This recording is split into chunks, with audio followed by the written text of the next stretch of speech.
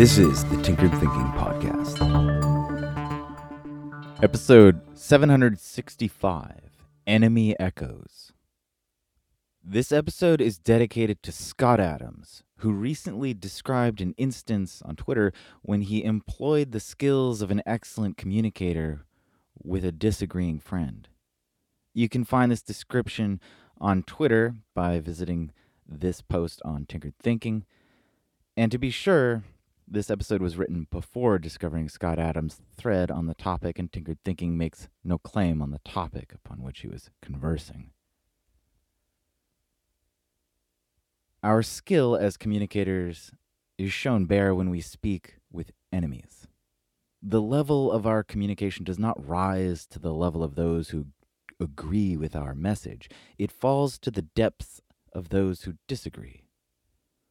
To simply shrug one's shoulders and claim that some people just aren't going to agree misses the point.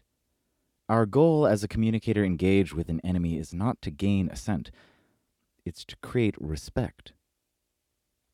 Enemy is perhaps a harsh word that should be clarified. An enemy harks of a relationship that is irredeemable, one that can only be approached with force and fear.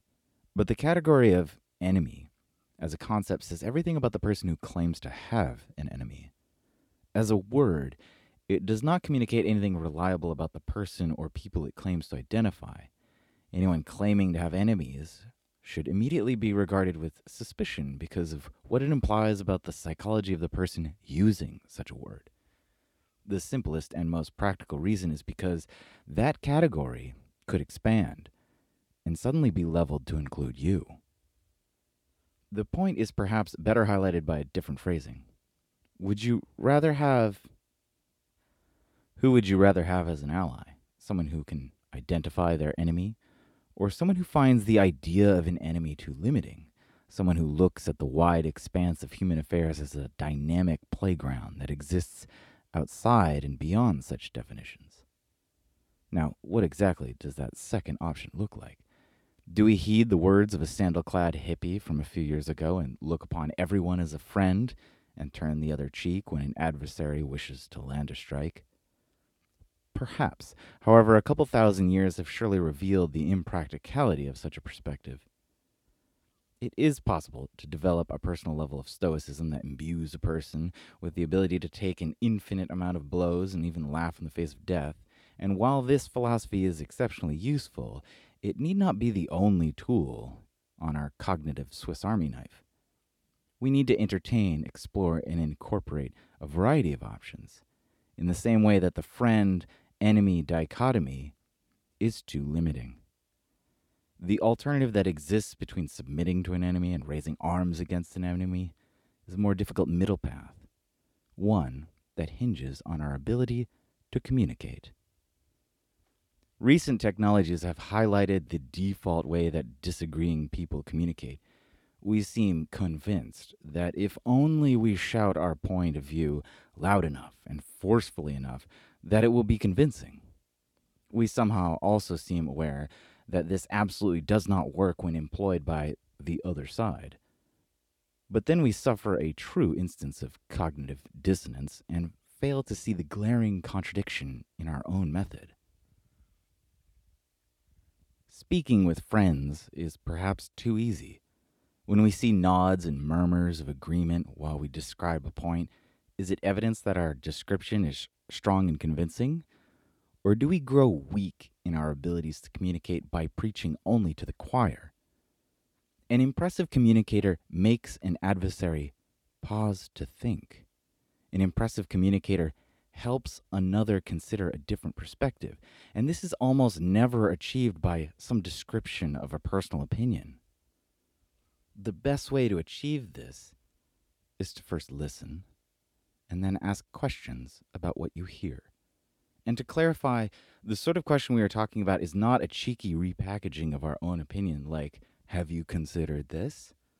The questions that crack open the wall that stands in the way of good communication actually breach that wall and curiously explore the viewpoint of another.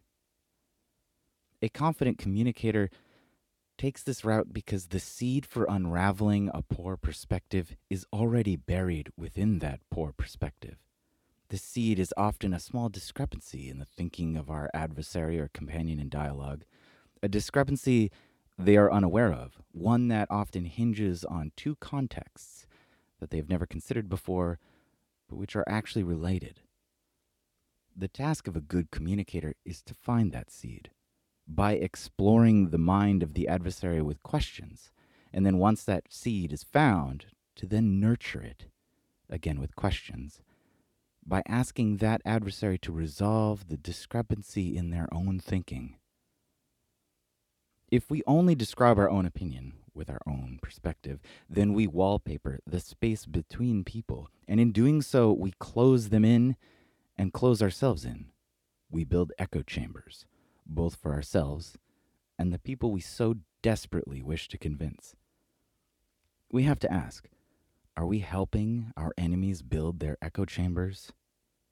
Or are we willing to do the more difficult task of finding the right questions that can thread through the enemy's defenses and burrow deep into the echo chamber in order to let in a little light?